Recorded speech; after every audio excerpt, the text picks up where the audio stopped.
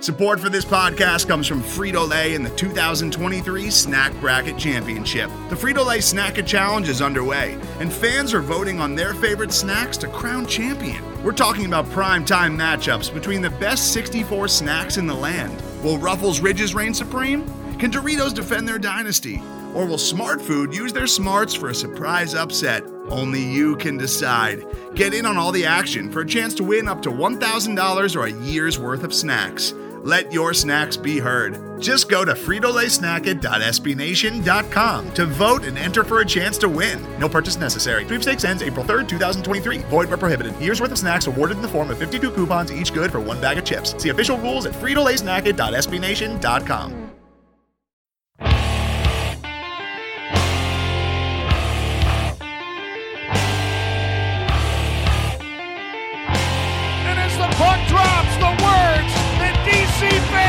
Have been waiting to hear since 1974. The Washington Capitals are the 2018 Stanley Cup champions. It's not a dream. It's not a desert mirage. It's Lord Stanley, and he is coming to Washington.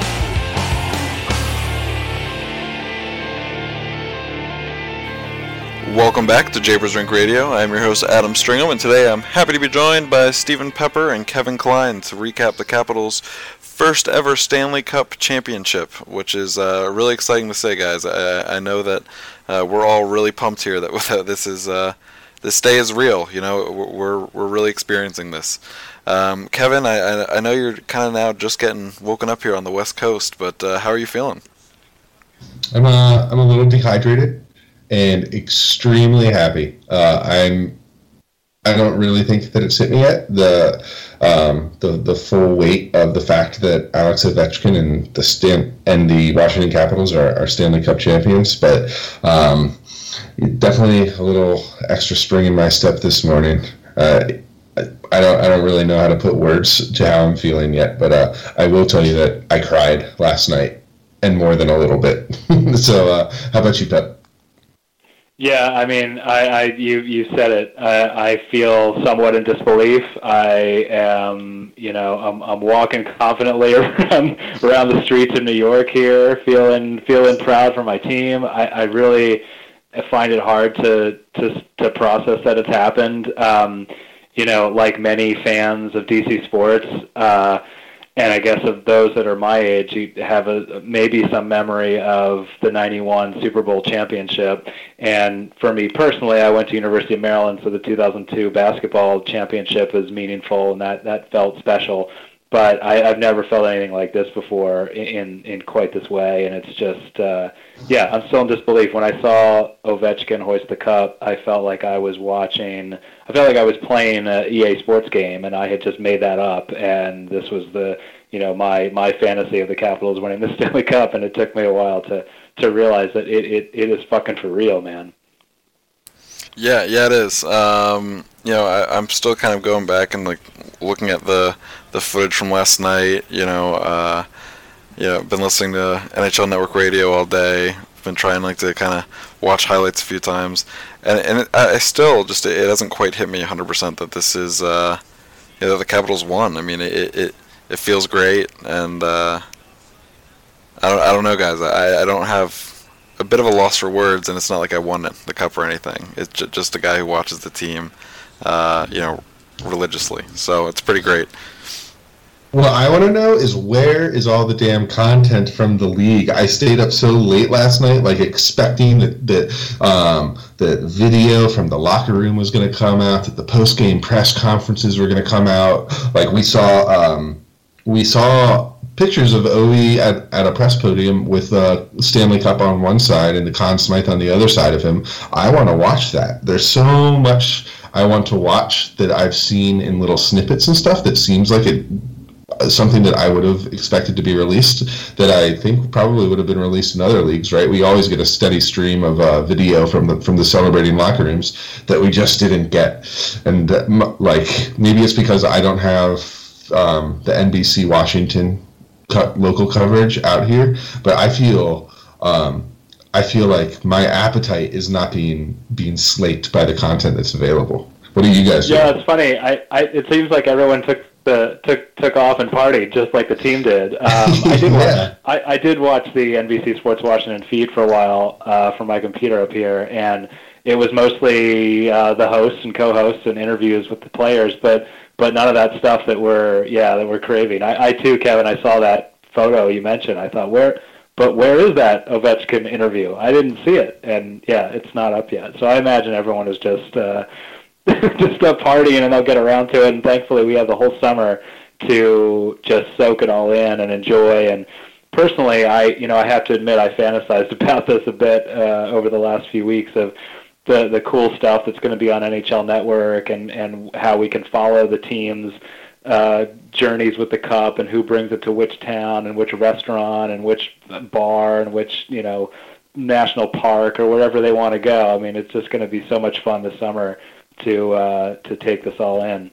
One bright side about playing Vegas in the finals is that they've had an excessive amounts of like film crews there for whatever inevitable documentary they make about Vegas, and which is great. Vegas is still a fantastic story, but we're all going to benefit from that because they're going to have a lot of extra Caps footage. So I'm really hoping that we get to see a lot of great stuff here, and I do want us to get together and kind of briefly talk about the game, guys. So let's kind of just hash through it real fast. I don't have a whole lot to say about the first period besides the fact that I thought it was good, and the Capitals players said before the game and really in the 2 days leading up to it that they thought they hadn't played their best game yet.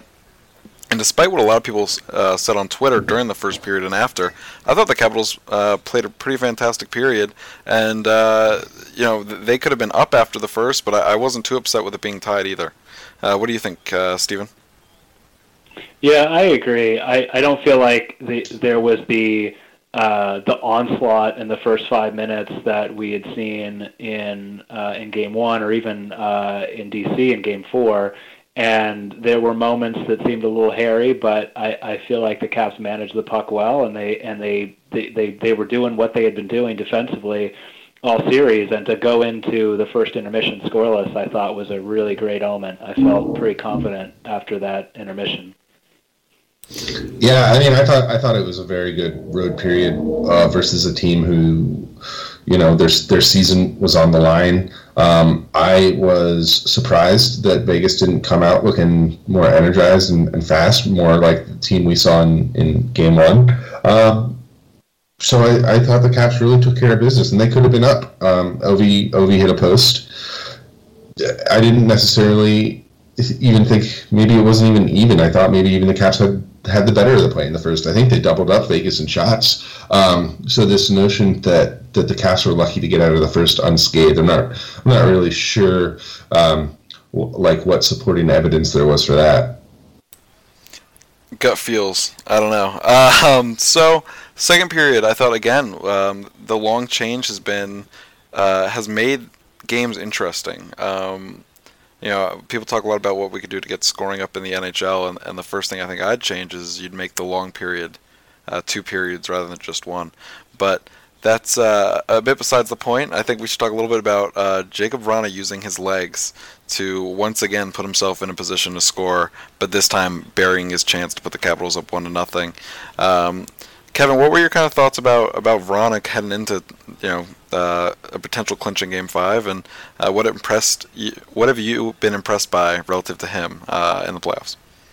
Well, he's looked great. I mean, he's so fast. His speed makes such an incredible difference. I don't know if there's anybody else on the team who's able to create the space for the clean look that he did. I mean, maybe Kuznetsov if he gets that puck in stride, but there's not a lot of guys who are just going to pull away like that. And I mean, how many pipes has he had? How many great opportunities has he created where the goalie made a good save, or maybe he ripped it wide? So for him to finally find that sweet spot was awesome. I love it when they rip it and they score and the puck just shoots right back out the net. There's something about that that's so satisfying. And he's just, he's got a permanent place in Caps history now, and I think that earlier this year I said I think that Jacob Vrana is going to be a 25-goal scorer next year. And what I have seen from him this postseason and what he's probably done for his time on ice next year, I'm feeling like that prediction is going to be true. So I'm really glad for him. He's one of my favorite players on the Caps,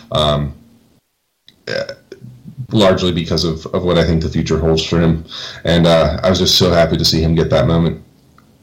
I mean, we were talking about when he was going to be breaking out and that he was due and doing all the right things, and the biggest stage at the biggest moment, just the dagger after the scoreless game and just beating Fleury cleanly, like you said, Kevin. It was just such a beautiful shot off the rush, and I mean the stuff of true Stanley Cup final highlights, and it really got them going. And then of course the drama couldn't the drama had to continue, so you needed to have Nate Schmidt involved in the scoring, which happened soon later, and but then Ovechkin doing what a Conn Smythe winner would do, drawing a penalty and scoring on the power play. And things were looking pretty good there, but then Adam, I guess we got a little bit nervous there later in the second. Yeah, we definitely did. All of a sudden, Vegas started getting all of the bounces, something that they haven't really been getting at all in this round against the Capitals. I mean, you get tie-ups in front going in off of random skates. Then you have again a tie-up in front with Juice taking out Vegas's forward. I don't remember which guy it was on the play. It was Perron. Yeah, Perron in front, and then just kind of a dog pile brings Holtby down. It's ruled that it was because of Juice's contact with Perron. No goaltender interference or incidental contact on the play. Good goal. I think that's the right call. And then that backbreaker with just a little bit of time left to put Vegas up 3-2 heading into the third period. I thought was pretty. Again, a bit of a broken play, but I was pretty demoralized heading into that intermission. What about you, Kevin? Yeah, I was pretty crestfallen by that goal. And I remained mad for most of the intermission. There was a sequence leading up to that goal that made it especially frustrating that involved Michael Kempny getting mauled on the other end of the ice by a Vegas forward who didn't have a stick, so he just more or less resorted to tackling Kempny. Then the puck went the other way, and Dmitry Orlov just could not handle a puck that didn't look particularly difficult. Easy for me to say, and I haven't seen a replay of that, but he ended up turning the puck over just inside his blue line after mishandling it egregiously, which forced Ovechkin to have to trip William Karlsson, who was streaking towards the net. And then the penalty kill for the first 90 seconds looked completely impenetrable. I mean, I don't think Vegas had a shot until all of a sudden everything broke down, and Riley Smith, I believe, ended up scoring into that empty net. And so I was really, really upset that the Caps were going into the third down one. But I also was thinking to myself, well, there was no goal scored in the first period, and then there were 5 in the second period. So this game is obviously a little wild, a little crazy, a little reminiscent of Game 1. I'm pretty confident that the Caps are going to get at least one here in the third. It's going to be on them to keep the puck out of their own net. But I believe that they were going to be able to score, and if they were able to keep Vegas off the board, that things were going to look good. And obviously, that's what happened. But we'll talk about the third period here in a minute. How about you, Pep? One thing that was interesting to me, and you mentioned Kempny getting mauled, is the game really got chippy, particularly in that sequence and that stretch of the contest. And I remember when I was listening to all that I could eat in the pregame chatter, that hearing when I first heard that Ryan Reeves was going to be swapped for William Carrier, and I thought that doesn't seem like that seems like a desperation move, and it seems like the wrong move, because as much as we have our feelings about Ryan Reeves, he was a really effective, impactful player for this series and series prior, and I was sort of puzzled by that. And I understand the need for speed and to try to change things up, but that arguably was their fourth line was their best line, and he was a part of it. And I thought, well, maybe this game won't be so chippy, and it turned out to be even more so in that respect. And that was the part that was frustrating. I thought, wow, this all points to the Caps being able to really assert their physical play and dominate this game. And at that point in the game, it wasn't happening. So, I was pretty nervous until we saw that Bobby Orr-like goal from Devontae Smith-Pelly. I mean, that goal was a big deal. I mean, Devontae Smith-Pelly has done a lot of great things in these playoffs. Timely goals that's what gets guys paid. So good on him. He's going to be a very happy camper, whether that be in Washington or somewhere else, head into next season. So got to be happy for him. That was a huge goal, and the Capitals really needed it. Hey, can I float a topic for discussion here? Yeah, man. So in Capitals history, the goal that is best remembered for its optics is obviously Alexander Ovechkin, the goal back against Phoenix, where he's on his back and he slides the puck in behind. I don't even remember who the goaltender was. Boucher, I think. Oh, was it Boucher? I think so. He got who was there last night in a different capacity. But anyway, everybody knows the goal, Alex Ovechkin. I think when you consider stakes, that Yevgeny Kuznetsov in overtime against Pittsburgh might be the most memorable goal in Capitals history now, and it's got a nice spot in the intro for this podcast. So when you consider optics and stakes, DSP's goal there has to be, in the conversation for like biggest and best Caps goal of all time, right? Yeah, I mean, it was a tremendous play, all in one motion, basically knocking the puck out of midair, kicking it to a stick as he's going down, pulling it around Fleury, and making no mistake. I mean, there's so many, just to see, I was impressed when Oshie did something similar in Game 4, but that was on a completely different level. And by the way, my favorite Ovechkin goal for optics is the one where he twirls around, passes the puck to himself through Hammerlech. Yeah, that was a great. Yeah, that was. I think that was better, but you might be right. I mean, they're not where they are if not for that goal, clearly, and it was a not only timely but just a tremendous display of skill. Unbelievable. It was, and I think the thing that might move it up high, like really high on that list, is the situation. But I think I got to go with Kuznetsov's Game 6 goal against the Penguins. That was the demon, right? That had to be exercised. Maybe without that goal, the Penguins get one, and the Capitals lose Game 7 at home. And we've been off for a month. And we're all kind of sour, right? And instead we're talking about rink wraps. Yeah, exactly. Yeah, we're talking rink wraps right now. If not for if not for that Kuznetsov goal, and so I'm going to keep that as my number one. But it's really hard to have anything again. I mean, that was just such a great goal last night by Devontae Smith-Pelly, and then we got to see a third line get rewarded just a little bit later. With what was, again, just a nice play from a line that has been fantastic in this entire round, and really was good in the latter parts of round 3 as well. And Stringham's boy, Andrei Burakovsky, now has a secondary assist on the most important goal in Caps history, the Cup-winning goal. And we know that String has a special place in his heart for that, and probably a special place in his pants now, too. I thought Andrei Burakovsky was going to be an important part of the Capitals' 3-scoring line approach. I didn't think it'd be on the third line, but I think it's worked out really, really well for both the team and for him to kind of have him where he is right now. He's a guy that's got that dynamic skill set, and when he's on, he is a fantastic hockey player, and he really has been great. Since I guess Game 7 against Tampa Bay, he had a jump in his step. He felt good, and he's.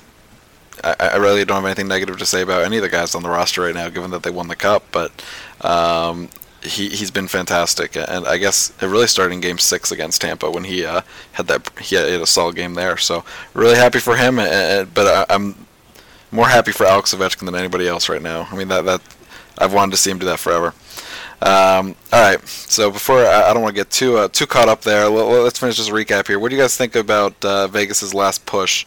I kind of didn't think they had anything. What about you, Pep? No, I expected more. It felt like the game was over after Eller's goal. I had expected more of a push. I'd expected some craziness, and God, certainly after Backstrom missed the empty net, I thought, uh-oh. I could not believe that he missed that. Yeah, unreal. But they really locked it down, or rather, maybe it was nerves on the part of Vegas. Who knows? I mean, everyone tried their hardest, I'm sure, but I was not that nervous, other than seeing Backstrom miss the empty net. I felt like after Eller put it in the back of the net, it was over.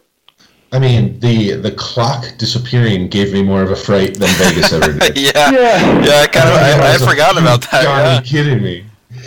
Yeah, that was unreal. Yeah, they just didn't look dangerous. I mean, I thought that they looked like they had their spirits crushed a little bit, and then when they took the lead, I'm thinking to myself, oh wow.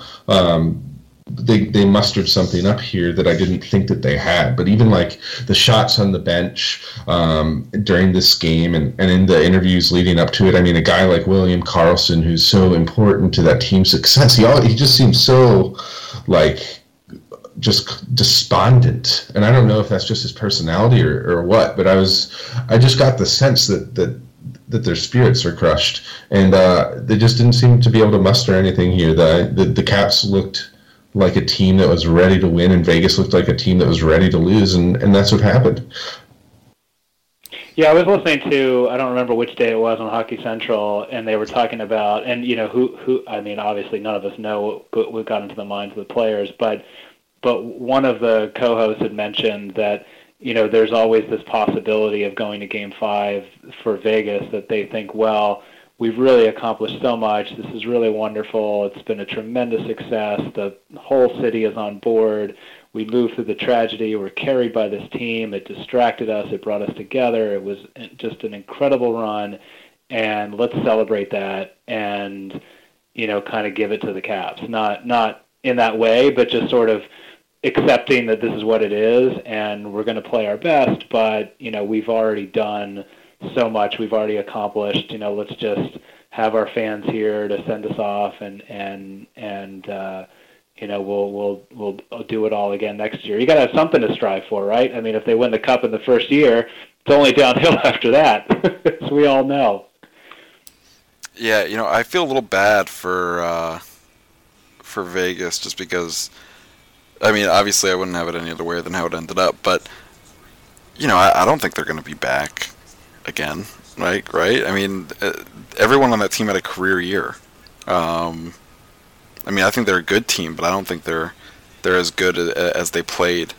Marc-Andre Fleury with a .945 save percentage through the first 3 rounds of the playoffs. Yeah.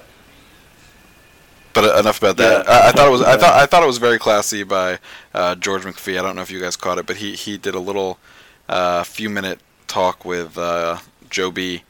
On Comcast or NBC Sports Washington, rather, kind of after saying, some positive things about the Caps and saying he was happy for Ovi and he did a good job not sounding too bitter. So I feel pretty bad for the guy, but two sides of the coin, and there was nothing better for me than seeing Ovechkin and Backstrom get to celebrate their first Stanley Cup. What was your guys' favorite part of the celebration? You mentioned McPhee. Yeah. Well, what I wanted to say, since you mentioned McPhee and talking about the third line, is going into the series, there was a lot of chatter about McPhee basically built both of these teams, and look at all the players that he drafted or signed. And, some of the guys we've been talking about already that have had, this team would be nowhere near where it is now without, we mentioned Devontae Smith-Pelly, who was a project pickup by McClellan, TJ Oshie that McClellan traded for, Lars Eller, Michael Kempney, who he picked up at the deadline here, Brooks Orpik and Matt Niskanen when he first took the job, Brett Connolly. I mean, all these guys sure, it was Ovechkin and Backstrom, but, as we like to say, anybody would have picked Ovechkin. Backstrom maybe is a little bit of a choice, but you needed a center. So, McClellan really had, I think a majority hand in crafting the actual Stanley Cup roster. Yeah. And all those guys that you mentioned had played a huge role, right? Yep. I think that you can make an argument that the role players were the difference between this team and teams of years past. Yeah, I guess so, right? But I mean, this Capitals team. Well, yeah, we've talked about this before. Like, if Daniel Winnick finishes a couple of those chances last year against Pittsburgh, Caps might have won that series still, right? But all in all, I'm not saying I am making that argument, but I'm saying that if I were to undertake if that you were argument, to I make don't the think it argument, would be that challenging. No, Yeah. no. I mean, I don't think it'd be that hard. I mean, to me, the biggest thing has been, or the reason the Capitals were able to win this time was they got everything rolling at once, right? You had your top players scoring, you had the occasional depth goal, and you had goaltending. The Capitals have never been able to put all the pieces together at once, And luck. Which is, the Capitals were banking it, right, for all these years, and if that was how it worked, then maybe they do have something to. Maybe next year is possible if they've still got all that luck banked up, because, but they definitely. I couldn't be happier right now, guys, and I'm really glad that we got to, kind of all watch this and recap it together throughout this the Stanley Cup playoffs. So go ahead, Pep. Go ahead, Kevin. No, I was just going to make sure that we brought up Barry Trotz and the potential for him to ride into the sunset, a la John Elway. Yeah. But that's like a whole nother can of worms. Probably could honestly be a podcast unto itself. Well, I think we should talk a little bit. I feel like we do have some time. Like I know Pep not got too much more time, but talk about real fast. The two biggest free agents for the Capitals, which are John Carlson and Barry Trotz, right? So real fast. I don't want to get too much into it. Do you guys think that they'll be back with the team? One, neither, both? Starting with you, Steven. I think if it's tough to see how the numbers will shake out, but I think there's a pretty good chance that we'll see both back. I mean, winning is contagious or something like that, or addictive maybe is what I wanted to say. And yeah. Carlson, having seen this and gone through it, is thinking, wow, there are a lot of other places I could go to, but if I come back, we don't know about Jay Beagle. We don't know about Michael Kempney, Devontae Smith-Pelly. I mean, there are some questions, but it's possible that most of this group could come back together, and who knows? And Barry Trotz, I don't see another position at the moment that he would, that seems more attractive. And one speculation was that he might hold out for Seattle, but that would mean having a year off or a year and a half off, maybe. So, again, he might have had a thought about it before winning the Cup, and now having gone through this and still celebrating, maybe his mind's going to change in a couple of months or weeks. And like McClellan said, he signed through July 1st, so he doesn't have to decide now. I could definitely see them both coming back. So my if I had to guess, I would say they're going to bring Carlson back, and that Barry's not coming back. Mm-hmm. My instinct for this whole run has been that Barry was going to go his own way after this, regardless of outcome. Now, I think that definitely would have happened had they not won the Cup. All of a sudden, you win the Cup and everything's a little bit different. And you had Mac going on record last night saying, hey, his contract's up in July, he just won a Cup. If he wants to be back, he'll be back. Now, who knows how much of that was Mac just being in the moment and saying what he said versus what he actually wants, which might be to hire his own coach for the first time in his tenure as a GM. Well, my instinct has always been this is Barry's last hurrah, and I still wouldn't be surprised to just see him go, hey guys, it was great, glad we got to lift the Cup together, but I'm ready to move on to the next to the next. Well, and who knows what that is? It might be a year off for him to spend with his family. It might be trying to build from the ground up in for the Islanders organization or for a new organization in Seattle, or maybe a transition to a more front office role. I don't know, but if I had to put money on it, I would put money on Barry not being back. That's interesting. I hadn't really thought about it until you mentioned it, kind of relative to McClellan, kind of saying what he did about Barry, but it could also be like posturing in a way, right? Like it's a save face thing. Like if Barry decides not to come back, it's now because Barry didn't want to come back. It's not because Mac didn't want him, right? So right, which I think is pretty interesting. But I think the thing I was most wrong about this year was Barry Trotz. I did not think that he was a coach that could win the Stanley Cup with this team. I didn't think that he would be comfortable relying on his young players enough to win the Stanley Cup, and part of it was probably circumstance, but other part of it was probably growth. Barry Trotz made good decisions.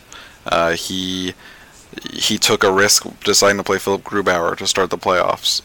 While that decision didn't work out, I think it was a sign of his growth as a coach.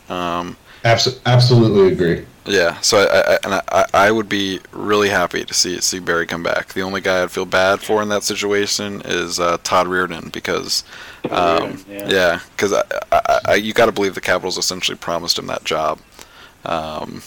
Well, so, to the point about growth, and this is going to sound like a therapy session here, but Trotz did say, last summer I had, I don't know how he phrased it, but said that, he had a change in perspective, and there was a relaxation with him, and then, with the organization, where there's just so much clenching about when it was time to get it done. And, everyone had built up the roster, everyone built up the expectations, this was going to be the year, no, the following year was going to be the year, the President's Trophy, all of this stuff, all this weight. And finally, it seemed like Trotz just kind of said, he said something like, I'm not going to judge myself by results, I'm just going to try to do the right thing and trust the process and all these other phrases. And it, the sort of letting go, in a way, seemed to work out. There's a funny T-shirt that goes around here in the NYC cast crew, although it'll be retired now, that said 0 cups, 0 fucks. And I thought it was a great shirt, and it really sort of summed up for me this kind of idea of letting go. Like, okay, maybe we'll never win. So what? We've had good teams, we've had good fun, this has been great, our team is tight, we do things the right way, we have a good culture, and let's just go out there and play. And somehow that seemed to work. Who knows what actually went on in the locker room, who knows what went on during that stretch where they lost those 2 blowout road games in Nashville and Colorado and sort of turned things around then. Who knows? But there was Trotz himself seemed so much more relaxed this time around. I don't know what it was, what changed for him. And that seemed to be all that we talked about last summer was, how he got really uptight and he would make these crazy decisions like 7 defensemen and benching Brett Connolly. And yeah, he made the right decisions this season, and he trusted his young players, like you said, and it was just a totally different approach, which is amazing. It's amazing. It's a testament to perseverance. And it's just such a great life-affirming story. I mean, I have to say. Yeah, it's I don't know, guys. It's pretty special. I'm really glad that things worked out how they did. I'm still like 4 times. You sold me, Pep. That sounds like a better Hollywood script than the Vegas story. Yeah, it does. It does. It's. You should move to LA. You should move to LA. Yeah, you're in the wrong profession. Yeah. Guys, that I think now's probably a pretty good time to wrap it up here for our last recap of the season, and we get to recap an episode that recap a game where the Capitals won, and it's the last game of the entire, really the whole year for the first time ever. the Capitals played the last game of the year and won. So that's pretty special, guys. Anyone have any like big last thoughts here? Starting with you, Kevin.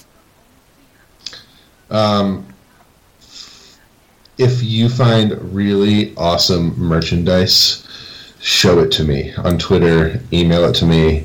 I want to buy it. Definitely. So I am outsourcing my Caps shopping to all the listeners of Japers Drink Radio. Just share with me what you got, and I will add that shit to cart.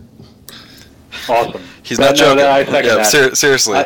I just want to make 2 quick points. One was, it was so incredible and heartwarming to see so many Caps fans in Vegas, and it seemed to, for me, come full circle to where back in 1998 there was so much red at the then MCI Center because of the Detroit Red Wing fans that had taken over the building, and it was just so awesome to see so much Capital support on the road and for this first Cup victory. And the other thing that I thought was kind of neat about, in the same vein of coming full circle, was in the beginning of the Ovechkin era, we talked about how, or not we, because this was before Japers Drink Radio even, but a lot of the commentary and criticism was that these are the young guns, and particularly Ovechkin and Backstrom and Mike Green, and I don't remember who else was implicated in all this, the suggestion that they were just out partying during the playoffs, and that's why they lost that game in that series against Montreal in 2010, and they just didn't have the maturity, didn't have it together. And here we are, Ovechkin winning the Cup in one of the biggest party cities in the world, and it just seems fitting. It just seems right. It's a great story. And just to go back to your earlier point, it wasn't just the Caps fans who traveled, though they were absolutely excellent. The scenes from DC were beyond what I would have ever even imagined that city looking like. Just the streets were just completely red, and the aerial shots were, I mean, there was more people there for the inauguration, that's for sure. Are either of you guys going to be down for the parade? It depends when it gets scheduled for. I've got some unavoidable work stuff that I scheduled and secured budget for long ago, and it would be a bad look for me to skip that to attend a parade, even though that's all I want. Yeah. What about you, Pep? Yeah, me too. It's got to fit into the schedule, but man, I really want to come, and it's not to be missed. But one way or another, I'll either get down to that, or for sure see a banner raising in the fall. Yeah, for sure, guys. Well, I know we'll be talking again soon.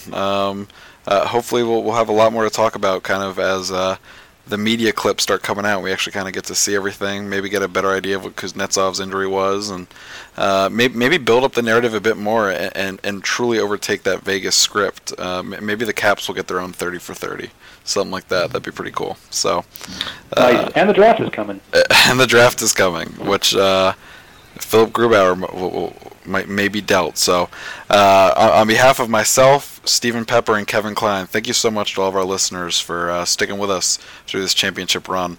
We really appreciate you guys taking the time to listen to us for each and every episode. Obviously, the playoffs has been our best driver for our audience, really, ever. So thanks a lot, guys, and hopefully you'll stick with us in the summer and heading into next year. Thanks again for listening. We did it, family. Follow us on Twitter. Follow us on Twitter. I mean, yeah, definitely follow on Twitter for these merchandise recommendations. Kevin's Sick Unbelievable, Pepper's Stephen Pepper NY, and I'm Stringham A, and always Japers Drink Radio. If you guys, we weren't joking about the merchandise stuff, guys. Seriously, let us know. All right.